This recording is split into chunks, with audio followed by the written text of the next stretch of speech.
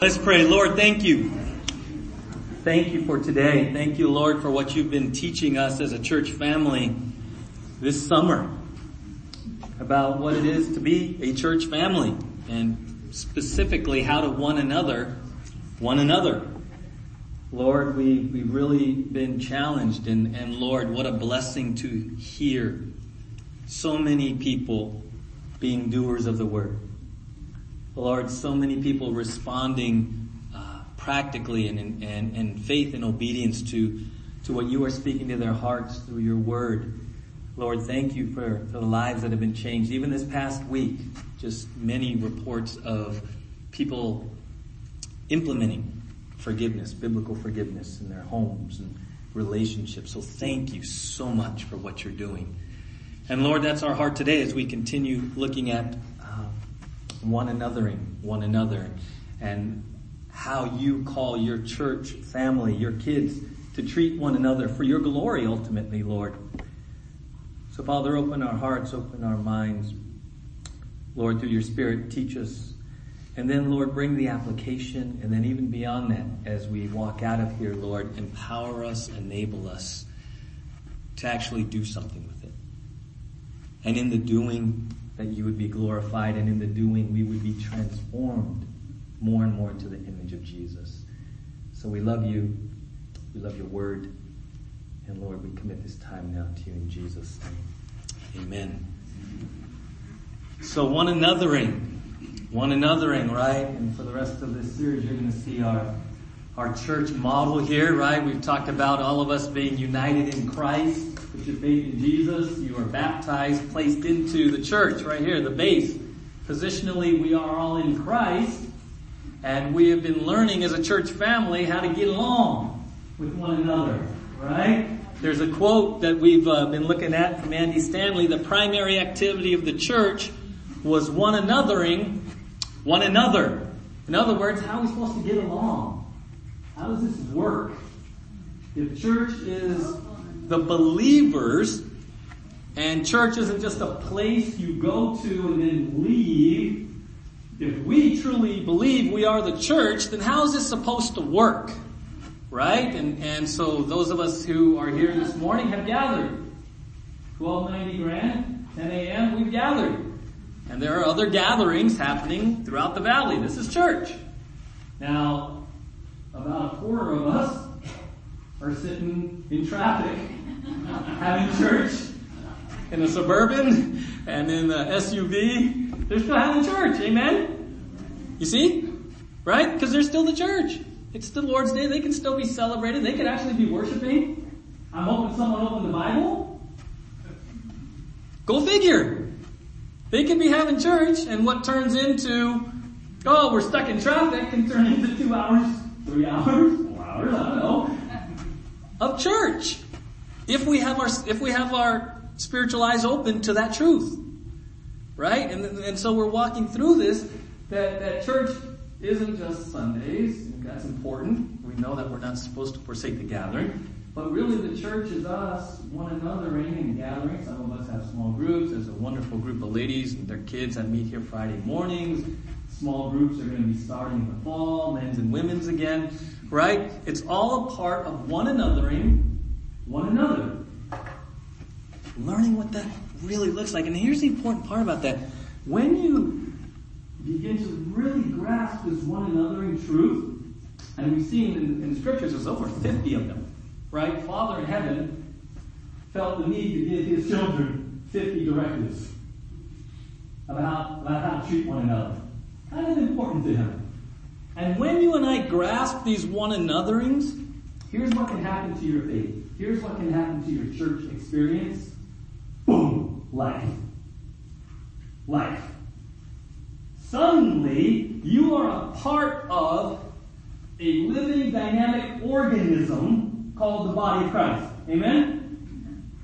Right? Rather than just this organization, rather than just this entity at 1290 Grand that you go to and then leave, suddenly, this one anothering truth can engage you and me at levels maybe you've never been engaged. Maybe scary. maybe make you kind of rock a little bit and go, whoa, I'm just a back row. Right? I just, this idea of one anothering, now you're getting too close.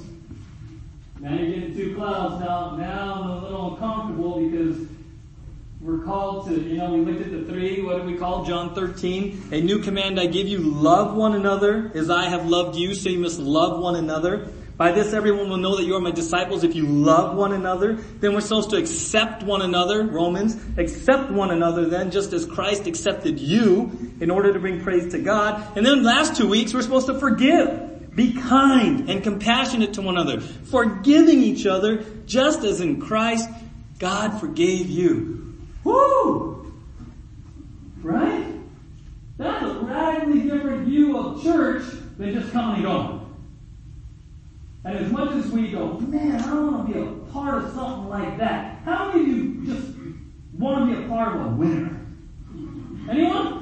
You just want to be a part of something that's alive, that's dynamic, that's happening, that is making a difference in the kingdom and in the world and in eternity. We all say, yes, I want to be a part of that. And then we're challenged when we realize that you are a part of it. And you have an active role to play. Loving, accepting, forgiving, today, bearing one another's burdens. I'm going to challenge you. I'm going to ask you to hang in there. Because where are we deeply challenged with this? Our culture is very much, we talk about this, very privatized and very individualized. We have private property. It's Jesus and me. Right? Even our faith. It's about me going to Bible study and what I'm going to get out of it. It's about me and what Jesus is doing in my life. And so we bring this privatized value in our culture into the church, and then our faith is very privatized. And then we're challenged this summer with one anothering. So not only are you challenged with scriptural truth, some of us, the reason you're challenged, it's a cultural ingrained value that you're being challenged with. See, the early church, when the church was birthed, remember at Pentecost, they had shown up, God moved, and how many people were saved? 3,000 at one time. 3,000 people get saved. Immediately the church goes into community mode. We got to figure this out. We have to figure out how to feed and shelter and provide for 3,000 people immediately. See, the church was birthed out of a big we, out of community need. And so, maybe they weren't as challenged because there was immediate need. We gotta go. Kind of like, when the community experienced the fires that came through, right? What did we kind of click into immediately? We. There was this beautiful, beautiful we as the Ojai Valley. And people were helping one another. Beautiful stories of people helping to put out fires up in Upper Ojai and just going the 10th mile. There was this big we because there was a collective need, right? That's kind of how the early church was built. They were birthed out of this huge 3,000 person collective need. Right? So right away, it was about, let's just put food in someone's stomach. Let's just, right? Our challenge is, maybe we don't live under this big collective we need. And so we leave here, and I tend to go right back into me need. My schedule, my priorities, my bills to pay, right? My health. And we don't maybe live under this we. And that's maybe one of the challenges. So I want you to hang in there if you're like, oh man, this one anothering. That's why a lot of people sometimes honestly like the big mega churches. Because when you're in a church of 5,000 people, you can come and you can go and you can be pretty anonymous, pretty independent, and get your fill, quote unquote, and then go about your merry way, right? Here, a little bit uncomfortable. Even in a church our size, it's still, we're still kind of close, and you get to know each other and recognize each other and maybe share lives more and more, and it can be a little bit uncomfortable. And that's fine, we get that. We understand that, we know it's a process. And so I want to encourage you, hang in there if this one anothering is kind of new to you, right? So you're dealing with cultural issues, this value system in our culture. You also, another reason you might be challenged with this one anothering is you've been burned. You've been burned. You've been burned even in church. You had a bad experience. You put yourself out there, and they didn't say thank you. Or, someone in the church said something you really didn't feel about you. Someone in the church didn't come through for you, or someone in the church. So, you've been harboring this. And maybe you understand you should stay connected to the church, but your connection to the church now has just been arm's distance. I'll attend, because I know I'm supposed to, but getting involved in people's lives, been there, done that. It's too messy. Right? And I've shared with you before, who is the church made up of? Us. And what is very true about us? We're imperfect. So if the church is made up of imperfect people, what is bound to happen in the church? Imperfections, right? You're bound to run into something or somebody in their imperfections, in their humanness, that is going to let you down, that is going to step on your toes, that is probably going to maybe even hurt your feelings, maybe even, we talked about last week, sin, and you're going to have to reconcile it. The church is kind of messy. Go back to the early church. How many people were saved? 3,000. How messy do you think that was? How many personalities were represented there? How demanding were 3,000 people? Sometimes we idealize the early church. Oh, they just sang worship songs, and they all just got along, and they just loved each other. No! 3,000 demanding, self-centered, hungry people. How many of you have a hard time when you're hungry? How many have a hard time when your kids are hungry? Right? Multiply that out.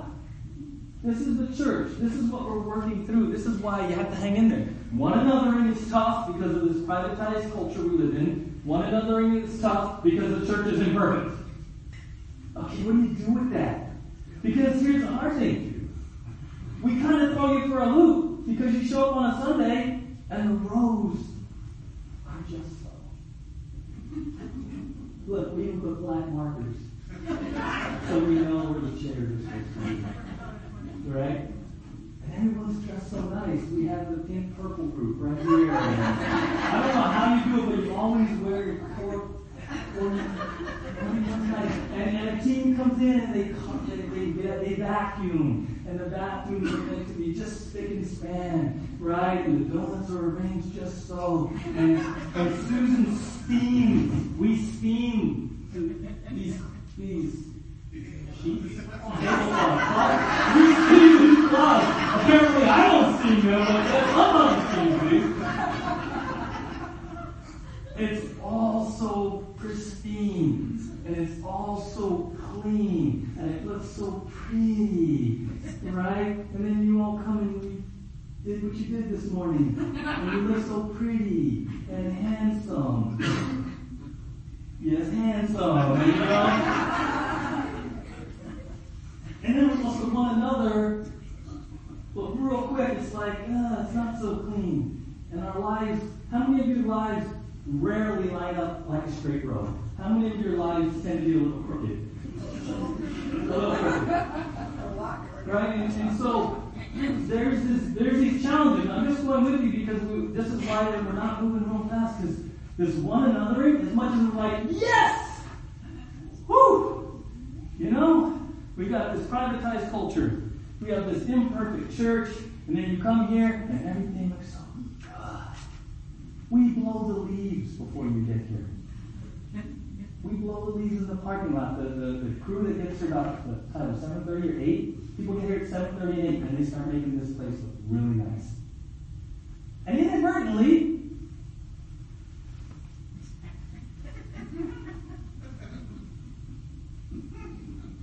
how are you doing today? Good. How was your week? Fine. How's your family? Wonderful. Right? Because everything's so pretty, you don't want to mess it up by being real. So there's this weird pressure in church. We make it look so pretty, and then we want you to just be real with us. I'm like, I don't know. Sometimes I look around in here, and maybe you think about this. Am I the only one that had a rough week? Anyone? Everyone around here looks like they're happy as can be.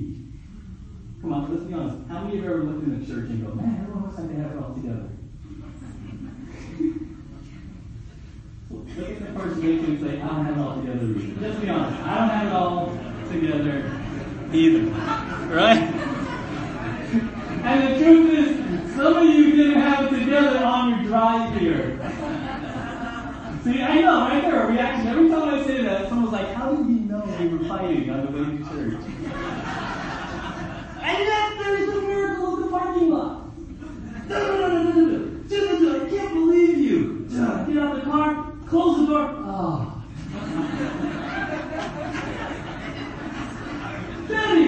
Betty the greeter. We have trained her to know who's lying.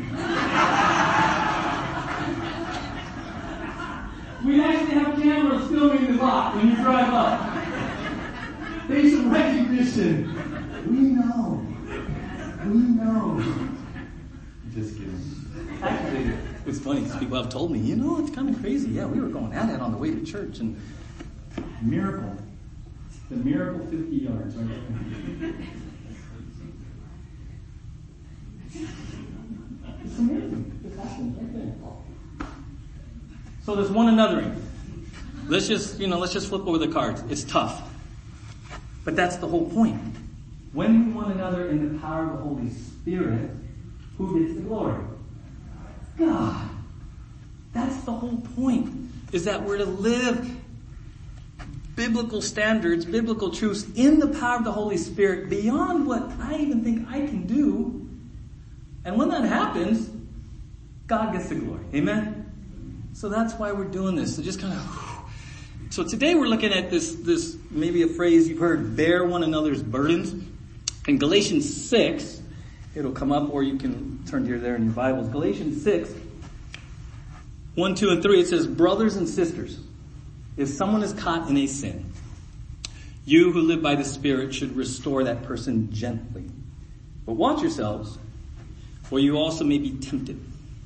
Carry each other's burdens, and in this way you will fulfill the law of Christ. If anyone thinks they are something when they are not, they deceive themselves. Galatians 6:2 in the English Standard Version says, bear one another's burdens and so fulfill the law of Christ. In the New Living Translation it says, share each other's burdens and in this way obey the law of Christ, right? So it's carry, bear, share one another's burdens. Typically we associate burdens with material needs, health needs, material, financial, those kinds of needs. That's okay. It can apply to that. But we're going to see today specifically in verse 1. T, you can put up 6, 1, 2, and 3 again. Look what it says in verse 1. We're going to camp on verse 1 today. It says, brothers and sisters, if someone is caught in a sin, you who live by the Spirit should restore that person gently. But watch yourselves, or you also may be tempted. Here's the context of bearing one another's burdens, of carrying each other's burdens, of sharing each other's burdens, is actually coming alongside a brother or sister in Christ who is burdened by sin. That's what they're talking about. Right? Look what it says. Brothers and sisters. This is the Apostle Paul writing to the church in Galatia. Brothers and sisters. Notice what it does not say. Pastors and elders. It does not say pastors and elders. Who's he talking to? Okay, specifically, who's he talking to? Me. Like, me as in, who's he talking to? Me. Okay, if you're a believer, it's a me. The answer, if you're a believer, the correct answer is me. Who's he talking to? Me. Brothers and sisters, this is a church responsibility. This is a corporate responsibility we have. This is not a pastor and elder. Okay? Now, there may be times when the pastors and elders are called in for counsel, for help in a situation, but fundamentally, this is a brothers and sisters responsibility. Brothers and sisters. That already changes the game. Because many of us have been raised that it's the pastors and the elders who have to deal with sin in the church. Many of us have never, maybe you've read that before, but you just glossed over brothers and sisters. Literally, just read it and said, keep moving, without realizing the implications of those three words. Brothers and sisters. This is our responsibility towards one another. This is our responsibility toward one another. Right? Very important. Very important. 1 Corinthians 12:21 says, the eye cannot say to the hand, I don't need you. And the head cannot say to the feet, I don't need you. 1 Corinthians 12:26, if one part suffers, talking about the body of Christ, if one part suffers, every part suffers with it. If one part is honored, every part rejoices with it. What's the point of those two verses? That in the church, in the body of Christ, there is no separation. It's the big we. When you put your faith in Jesus, here's the challenging part with this, okay? And here's another challenge to this one another. Very important that you get this. When you put your faith in Jesus, that was a very what? Personal moment. Amen? You reflected, God opened your eyes to the gospel. He showed you your sin condition. He showed you what Jesus did for you personally. And perhaps you bowed your knee and you said, Jesus, I'm a sinner. Please forgive me. I put my faith in you as my Savior and Lord. Beautiful moment. Very personal. Amen? Now here's the challenging part of that. Immediately, out of that personal moment, you were thrust into a corporate entity called the church. So what begins as a very personal, oh Lord, thank you for saving my soul. I love you, Jesus. My life is yours. He's like, boom, now you're in the church. You're like, what? Can I just follow you, Jesus, and it just be me and Jesus until I gotta go home to heaven? What was a very personal, beautiful moment of surrender and submission and faith to Jesus, immediately you were placed into a corporate body where there is no just me, myself, and I. It's the big we. Okay? And we all have to recognize that because it says, right, if one part suffers, every part suffers with it. We're in this together. Amen? We really are. I love this illustration. It says, a number of years ago, I fell and injured my wrist rather severely. It swelled up and got very painful. And the rest of my body felt so bad about it that it sat up all night to keep it comfortable. Anyone? How many of you had one part of your body in agony and the rest of the body stayed up all night too? Right? That's kind of the view we have to have about being the church. And yet, because of all these factors that we've talked about, we hear about something, and if we're not careful, we just become callous. We're not as compassionate. We're not as connected. Oh, did you hear about Ken? Yeah, tough luck. I mean what that means, right? But we can get real sort of like so busy with ourselves. Oh man, Pat's really going through it. Oh really? Gosh, too bad.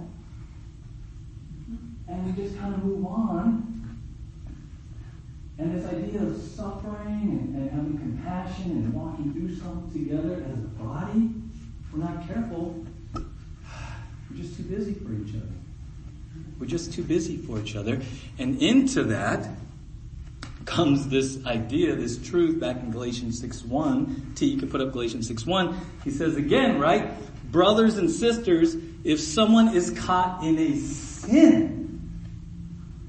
So into this challenge of just trying to get through my stuff, this one another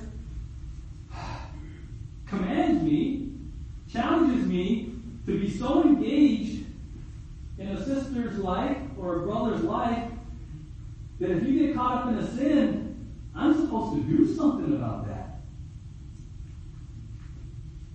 I have a responsibility to you.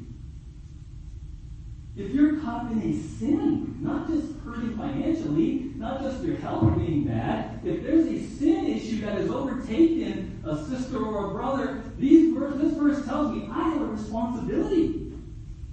Not the pastor, me. I have a responsibility to do something about that.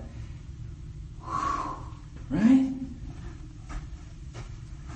Hebrews 10:24-25. Let us consider how we may spur one another on toward love and good deeds, not giving up meeting together as some are in the habit of doing, but encouraging one another, and all the more as you see the day approaching. Right? Not giving up meeting together. So here's the thing, guys. That's a command. We're not to give up meeting together. This is important. When you commit to meet together, when you commit to engage and really just do what you're supposed to do as part of being the body of Christ, there are added responsibilities that come with that. It's not just show up and no. You're in. We're to meet financial health needs, material needs. We do that best as we can. But now we're called to engage one another when there's sin. When a brother and sister is overtaken in sin. Right? I love this, if you're watching the Little League World Series, Hawaii is doing pretty well. And a lot of times, if you watch the Little League World Series, or even professionals on the jerseys, they put their last name, right? Hawaii, I love what's on the back of their jersey. Go ahead, T. On the back of their jersey, it says, "We is greater than me." They don't have their last names. In place of the last names on every one of their jerseys, is "We is greater than me." I was like, that is awesome. What a great reminder, what a great value as a baseball team that we're a team. It's not about a bunch of individuals. We is greater than me. And I go, that should be the church. Amen? You see? That should be the heartbeat. That's the heartbeat of one anothering. That we, the corporate entity called the church, is greater than me. But then again, that just that thing up there challenges those principles, those core things that we talked about earlier. Is the we of the church greater than the me in your life, in my life? Is it really? And it's something you got to really be honest with, right? I've talked about the difference between coming to church to be a getter or a giver. Right? Do you come to church to get a good sermon, to get good worship, to get good coffee and donuts? Do you come primarily to be a getter? Nothing wrong with getting something from your time here. Or are you coming on Sundays to be a giver to the greater we? You come to give encouragement. You come to give fellowship. You come to give your time and your talents in serving. Radical difference. Radical difference. If you come on a Sunday and you say, "Lord, today I purpose in my heart to be a giver and not a getter," watch what will happen to your life here on Sunday mornings. I guarantee it. You say, "Lord, help me to be a giver on Sunday mornings. Give me eyes to see how to be a giver." And you know what? He's going to bring people into your life that just need a smile, need a hug, need some prayer, need a conversation. This kind of stuff. You can come here and be a giver where the we is greater than the me, and suddenly you leave here and you are fulfilled. You leave from your church experience, you're like, that was awesome. I met 2 people, I prayed for another person, and I had a fun conversation with another.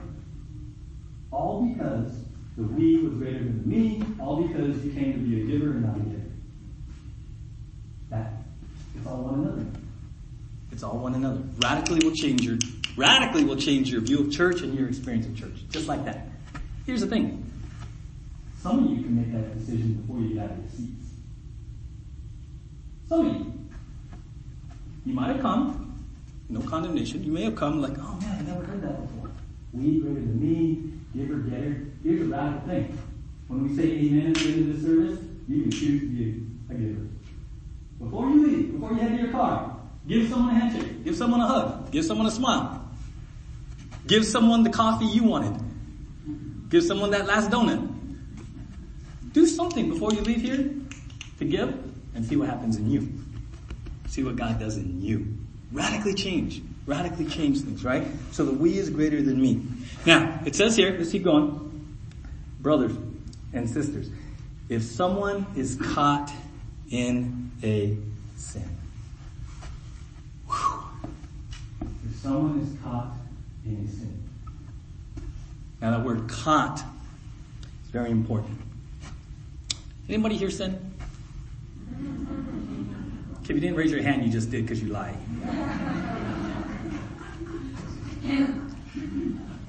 Anybody in here sin? I'm not talking like right now, just in general, okay? In the broad sense of sin. We all sin. We still have the sin nature. Amen? It's susceptible. It's not excusing it. It's not condoning it. Let's just flip the card over and say, we all have the nature of sin. Amen? Right? That verse says if someone is caught in a sin. Very important. That word caught in a sin, or that phrase, really will help you understand what's going on here, is caught by a sin. Okay, it's by.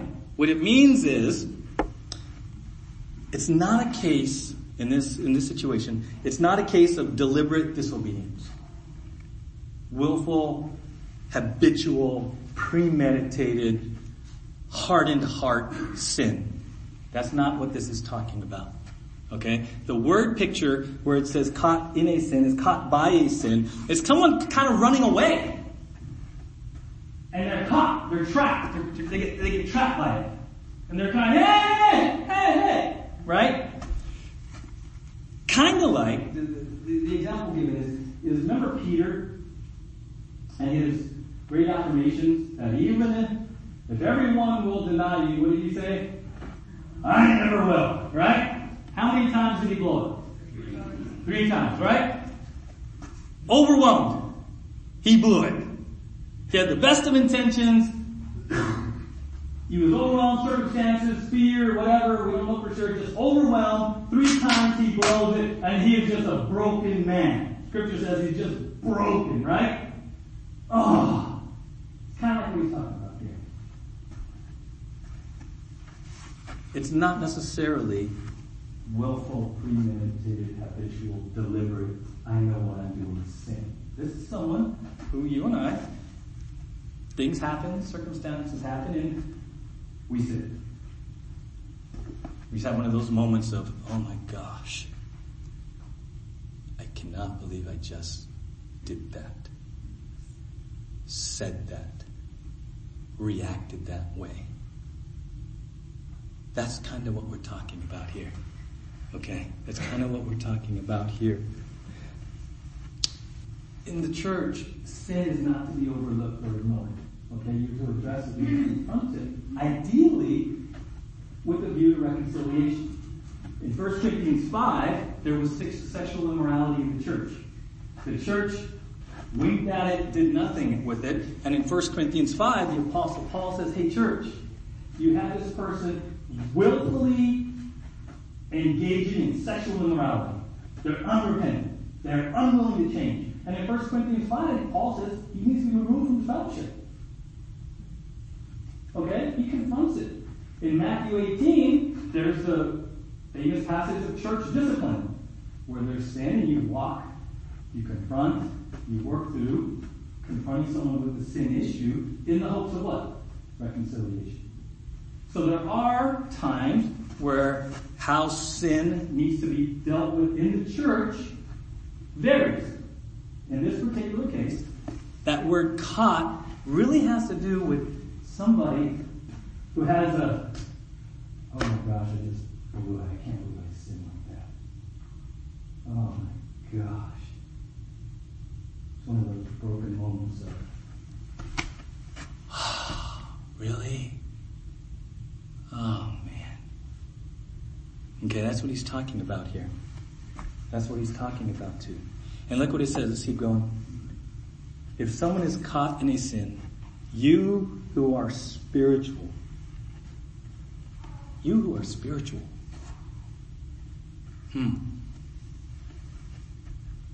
What does that mean? Who's spiritual? Well, in Galatians 5, we learn that the spiritual ones are those who are walking in the Spirit. Right? Galatians 5:22, but the fruit of the Spirit is love, joy, peace, forbearance, kindness, goodness, faithfulness, gentleness, and self-control. Against such things there is no law. Those who belong to Christ Jesus have crucified the flesh with its passions and desires. Since we live by the Spirit, let us keep in step with the Spirit. Let us not become conceited, provoking, and envying each other. So when it says, you who are spiritual, what he's talking about is, hey, you in the church who are walking in the Spirit. You in the church who are manifesting the fruit of the Spirit in your life. You who are being led and are submitted to the Holy Spirit. You need to do something. The mature, if you want to call it that. Spiritual, Spirit-filled, Spirit-yielded, Spirit-controlled, bearing the fruit of the Spirit in your life. You need to deal with this. You need to lovingly restore, right? 1 Timothy 4:7 says, have nothing to do with godless myths and old wives' tales. Rather, train yourself to be godly. 1 Corinthians 9:24, do you not know that in a race all the runners run, but only one gets the prize? Run in such a way as to get the prize. Everyone who competes in the games goes into strict training. They do it to get a crown that will not last, but we do it to get a crown that will last forever. What's the point? Here's the point. A lot of you, how many of you desire to grow spiritually? To mature. How many of you desire to mature in your faith? To be a spiritual person, meaning led by the Spirit. How many of you desire to bear the fruit of the Spirit in your life? Right? All of that. We know that word train is where we get gymnasium. Exercise yourself unto godliness. Did you ever equate growing in godliness, training yourself up, with being used of God to restore somebody? See, a lot of times we encourage you, read your Bible, pray, come to Tuesday night, go to men's group, go to women's group, all this kind of stuff. Because you need to grow, you need to grow, you need to grow. And we kind of adopt that like, I want to grow. Because, I want to bear the fruit of the Spirit. If we're not careful, it's very individual, very self-centered, very me, right? The truth is, according to Galatians 1, if you and I are a spiritual person, mature, God calls us to actually be used in the church to go around restoring people.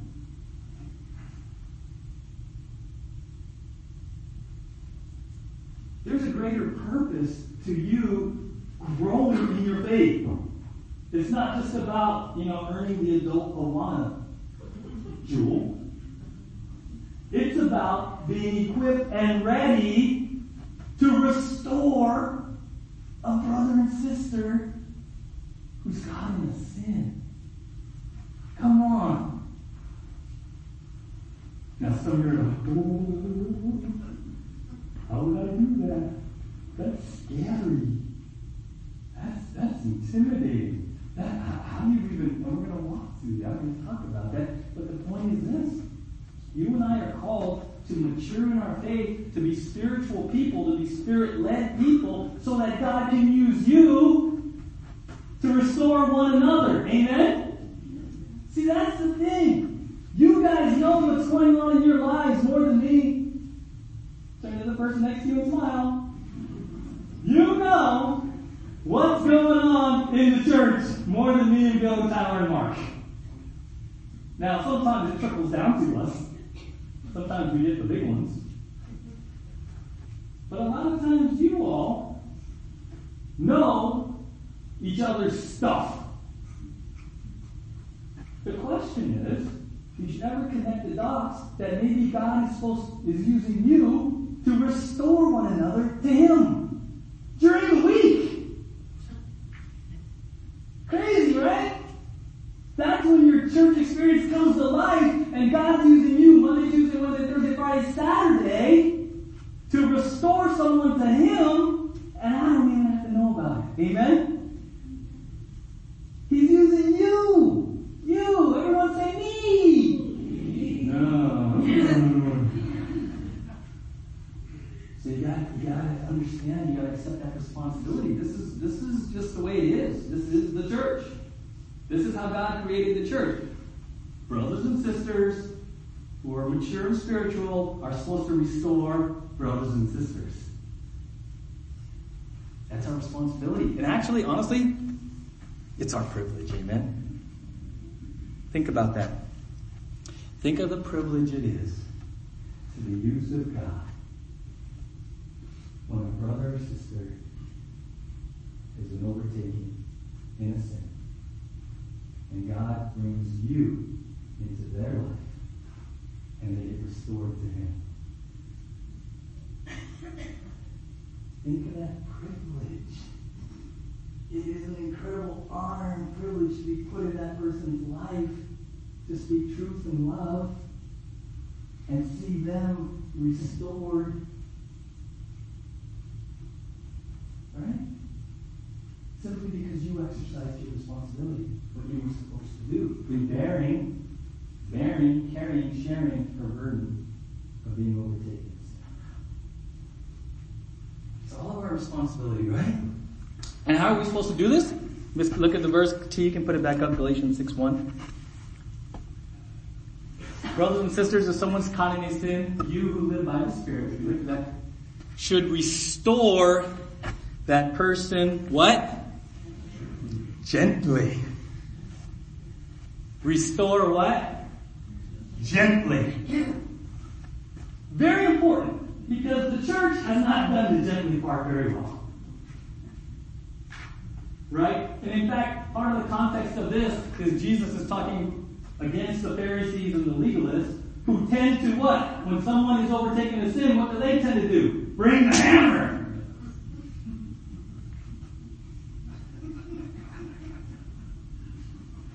Right?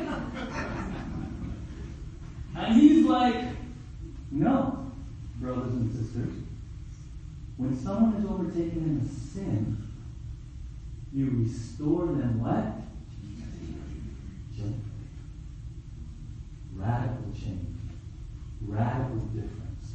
Again, there are times when we confront the sin, 1 Corinthians 5, Matthew 18, but here we restore gently. And here's a great illustration. That word restore means when they would fix broken fishing nets, mending fishing nets, or resetting a broken bone. Yes, Betty. So Betty, how long ago did you break your arm? 16 weeks ago. 16 weeks ago, she was in a bit of an accident after church. Not her fault. And she broke her arm. And at some point, they had to reset the bone. How did that feel? It hurt. Thank you. So here's the picture. You and I, spiritual and mature, when someone is overtaken by a sin, they're broken. There's a brokenness. And we don't come in guns blazing, Bible swinging, you shut up. We come in with a heart that wants to restore gently. I'm sure Betty really appreciated what, I don't know how it happened, but was the doctor or nurse gentle? Yeah. Okay. Still hurt, but you sense gentleness in them. That they didn't come in and say, let me see that. Here you go. It was the how that meant a lot to you. Right? It was their compassion. It was their heart. So for those of us, brothers and sisters who are spiritual, when we see a brother and sister overtaken in sin and there's brokenness this way and brokenness this way, what this verse tells us is we got to come in with gentleness, with the desire to reset things so that there's healing. That's what it means to bear one another's burdens. We haven't done that well in the church. And a lot of times when people are overtaken in a sin, there's so much guilt and shame and fear of what so-and-so is going to think about me, and fear if I can ever step foot in that door again, that what do? They just disappear. And if we did this better, how many more would find the grace of God in the church? Amen? We're not talking about condoning sin. No, we're talking about when someone is broken. When someone says, oh my gosh, I feel trapped in this and I need help. I pray that this is a place for people that are restored gently, where they meet Jesus at the well. And we don't hide sin, we don't ignore it. We call it what it is, but we bring restoration through what? Forgiveness. Forgiveness this way and forgiveness this way. And then the bone gets reset so it can heal properly. Amen? That's what we're talking about, right?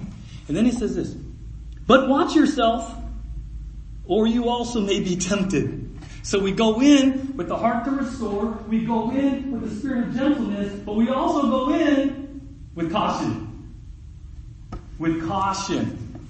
Knowing that we're just as susceptible. We don't come in with this spiritual pride and I could never have done that. Woo! Right? Sometimes we have this sense of self-righteousness and we don't really say it, but we convey this. How could you do that, Scott? Idiot. That, what were you thinking, man? Well, the whole point is he wasn't thinking because he was consumed with sin, right? So he's saying, hey, watch yourself. You who are spiritual, watch yourself. Part of that fruit of the Spirit is what? Gentleness, meekness, right? Self-control. I love this. When we see a brother or sister in sin, there are two things we do not know. Very important. First, we do not know how hard he or she tried not to sin. And second, we do not know the power of the forces that assailed him or her. We also do not know what we would have done in the same circumstances. Oh, well, check yourself moment, church. Before we get on our soapbox, and before we wag a finger, and before we think or say, how could you, take a step back and recognize that you don't know what they've been going through. You don't know how hard they've been battling this. You don't know their story. And then the kicker, you don't know if you've done the same thing. That is a very healthy perspective to take whenever you're going to try to restore somebody. You come in a spirit of humility. Hey, I get it. I'm a sinner saved by grace too. I'm here to help restore you. Not that I have my life together. Not that I'm perfect. But I'm just coming because we're just on this journey together. Amen? You see, we're called to restore one another in gentleness because the truth is we're just on the journey. It's you today, it could be you tomorrow. That's the crazy thing. I could be restoring Brandon and we're working together, and then just like that, I blow up and it flips. Because now I blew it. So we're to bear one another's burdens in absolute humility, knowing that it could be us and not knowing what they went through. Not knowing what they went through. And so we're gonna continue this journey next week, looking at bearing one another's burdens, carrying one another's burdens, sharing one another's burdens, specifically in the context of someone, a brother and sister who's overtaken in sin. Broken. Almost even, oh my gosh. Oh my gosh. What just happened? And we have that responsibility, church. We have that responsibility as spiritually mature believers to come alongside and say, hey, let me try to reset that. In gentleness. I'm not here to be critical. I'm not here to condemn you. I'm here to restore. Wouldn't that be a beautiful thing? That's the joy and privilege we have in this one another. To be a church of that. Where people not just hear about the grace of God, but actually experience the grace of God through who? Each other. Each other. Okay? In Mark 2, we'll close with this. Jesus, as he walked along, he saw Levi, son of Alphaeus, sitting at the tax collector's booth. Follow me, Jesus told him, and Levi got up and followed him. Verse 15. While Jesus was having dinner at Levi's house, many tax collectors and sinners were eating with him and his disciples, for there were many who followed him. When the teachers of the law, who were Pharisees, saw him eating with the sinners and tax collectors, they asked his disciples, why does he eat with tax collectors and sinners? On hearing this, Jesus said to them, it is not the healthy who need a doctor, but the sick. I have not come to call the righteous, but sinners. See, I love that. Jesus went to those who really needed the sick. The Pharisees and religious figures were this. I can't believe that. Why is he with them? He's like, what are you talking about? I'm not come to call the healthy, I come to call the sick. Those who really need spiritual healing. Who was that in this room? All of us. See, if we understand that he's talking about us, then we come with the right heart to those who need restoration in gentleness. Then becomes the heart of, hey, what's going on? Hey, what happened? To whatever degree, I'm here to listen. To whatever degree, I'm here to come alongside in practical ways and put things in place so that that sin doesn't happen again. To whatever degree, I'm here to pray for you. I'm here to meet with you. I'm here to just help you get restored with God and restored in relationships that may be broken. That's the joy and privilege we have as a church. Amen? That is incredible joy and privilege we have to be ministering to one another Monday, Tuesday, Wednesday, Thursday, Friday, Saturday, and even Sunday before you leave. That's the incredible joy we have. Why? Ultimately, because Jesus did it to us. He's our model. He's our model of going to the broken and those maybe who were like, I'm at the end of myself. I don't even know. I don't even know what to do. And Jesus says, come to me. Come to me. Right? Let's pray. Lord, thank you. Thank you, Jesus, that we were the sick and you came to us. Thank you, Jesus. And this morning, Lord, we've seen that we have a responsibility as brothers and sisters in Christ to go out and restore other brothers and sisters in Christ in gentleness. Lord, we have a responsibility to our brothers and sisters if they're caught, if they're overtaken in sin, to speak the truth in love, to engage them with the desire for restoration in gentleness. Lord, we're not to turn a blind eye. Lord, we're not to come in with fingers wagging and condemnation and criticalness. We're to come in with humility and gentleness and love and truth in the desire that they would be restored to you and the church. So, Lord, we recognize that is so beyond us. Lord, there are some here who are scared to death of even the thought of approaching someone like that. And so I pray that you would begin in our hearts. I pray, Lord, if we're struggling with the one another's and my faith and the big we greater than me, wherever we are in this one anothering, Lord, I pray we would just be honest and truthful with you. Just honest. And Lord, my prayer is that this would be a place, this would be a church family where there is restoration and gentleness, where we speak the truth in love, we deal with, we confront, we work through sin issues biblically, always with the desire for reconciliation to you and to each other. I thank you for everyone here this morning, and Lord, bring the application now. This week, next week, even the week after, as we continue to walk through this passage of Scripture, help us to understand it, and then, Lord, help us to hear from you how to apply it. How to apply it in the power of the Spirit for your glory. And Jesus, this morning, as we prepare for communion, we're reminded of that story that we at one point were the sick. We were the ones, the outcasts. We were the tax collectors and sinners, and you came to us, Jesus. And so we take communion this morning, celebrating and so grateful for you and for what you did for us at the cross. And if you're here this morning and you've never been restored spiritually to God through faith in Jesus, then this morning I encourage you, make that personal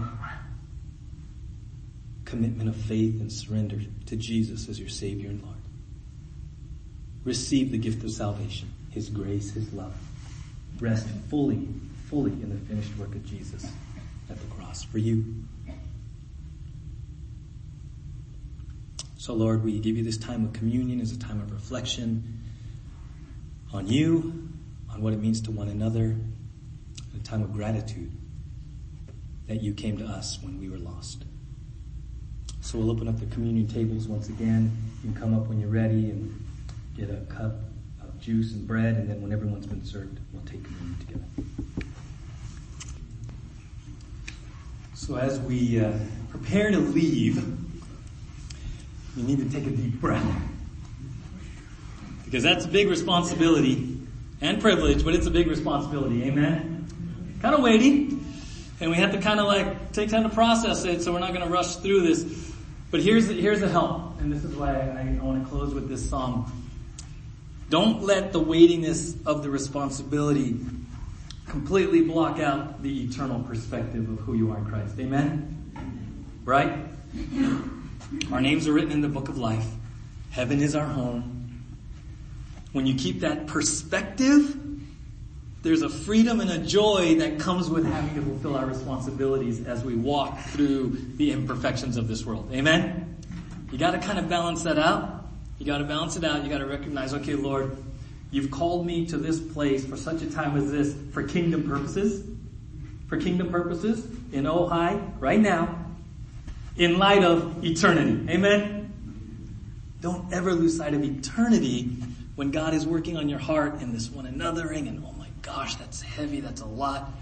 Sometimes you got to step back and go, okay, wait, heaven is my home. My name is written in the book of life. It's all good. Amen? Let's stand together and let's sing This World Is Not My Home.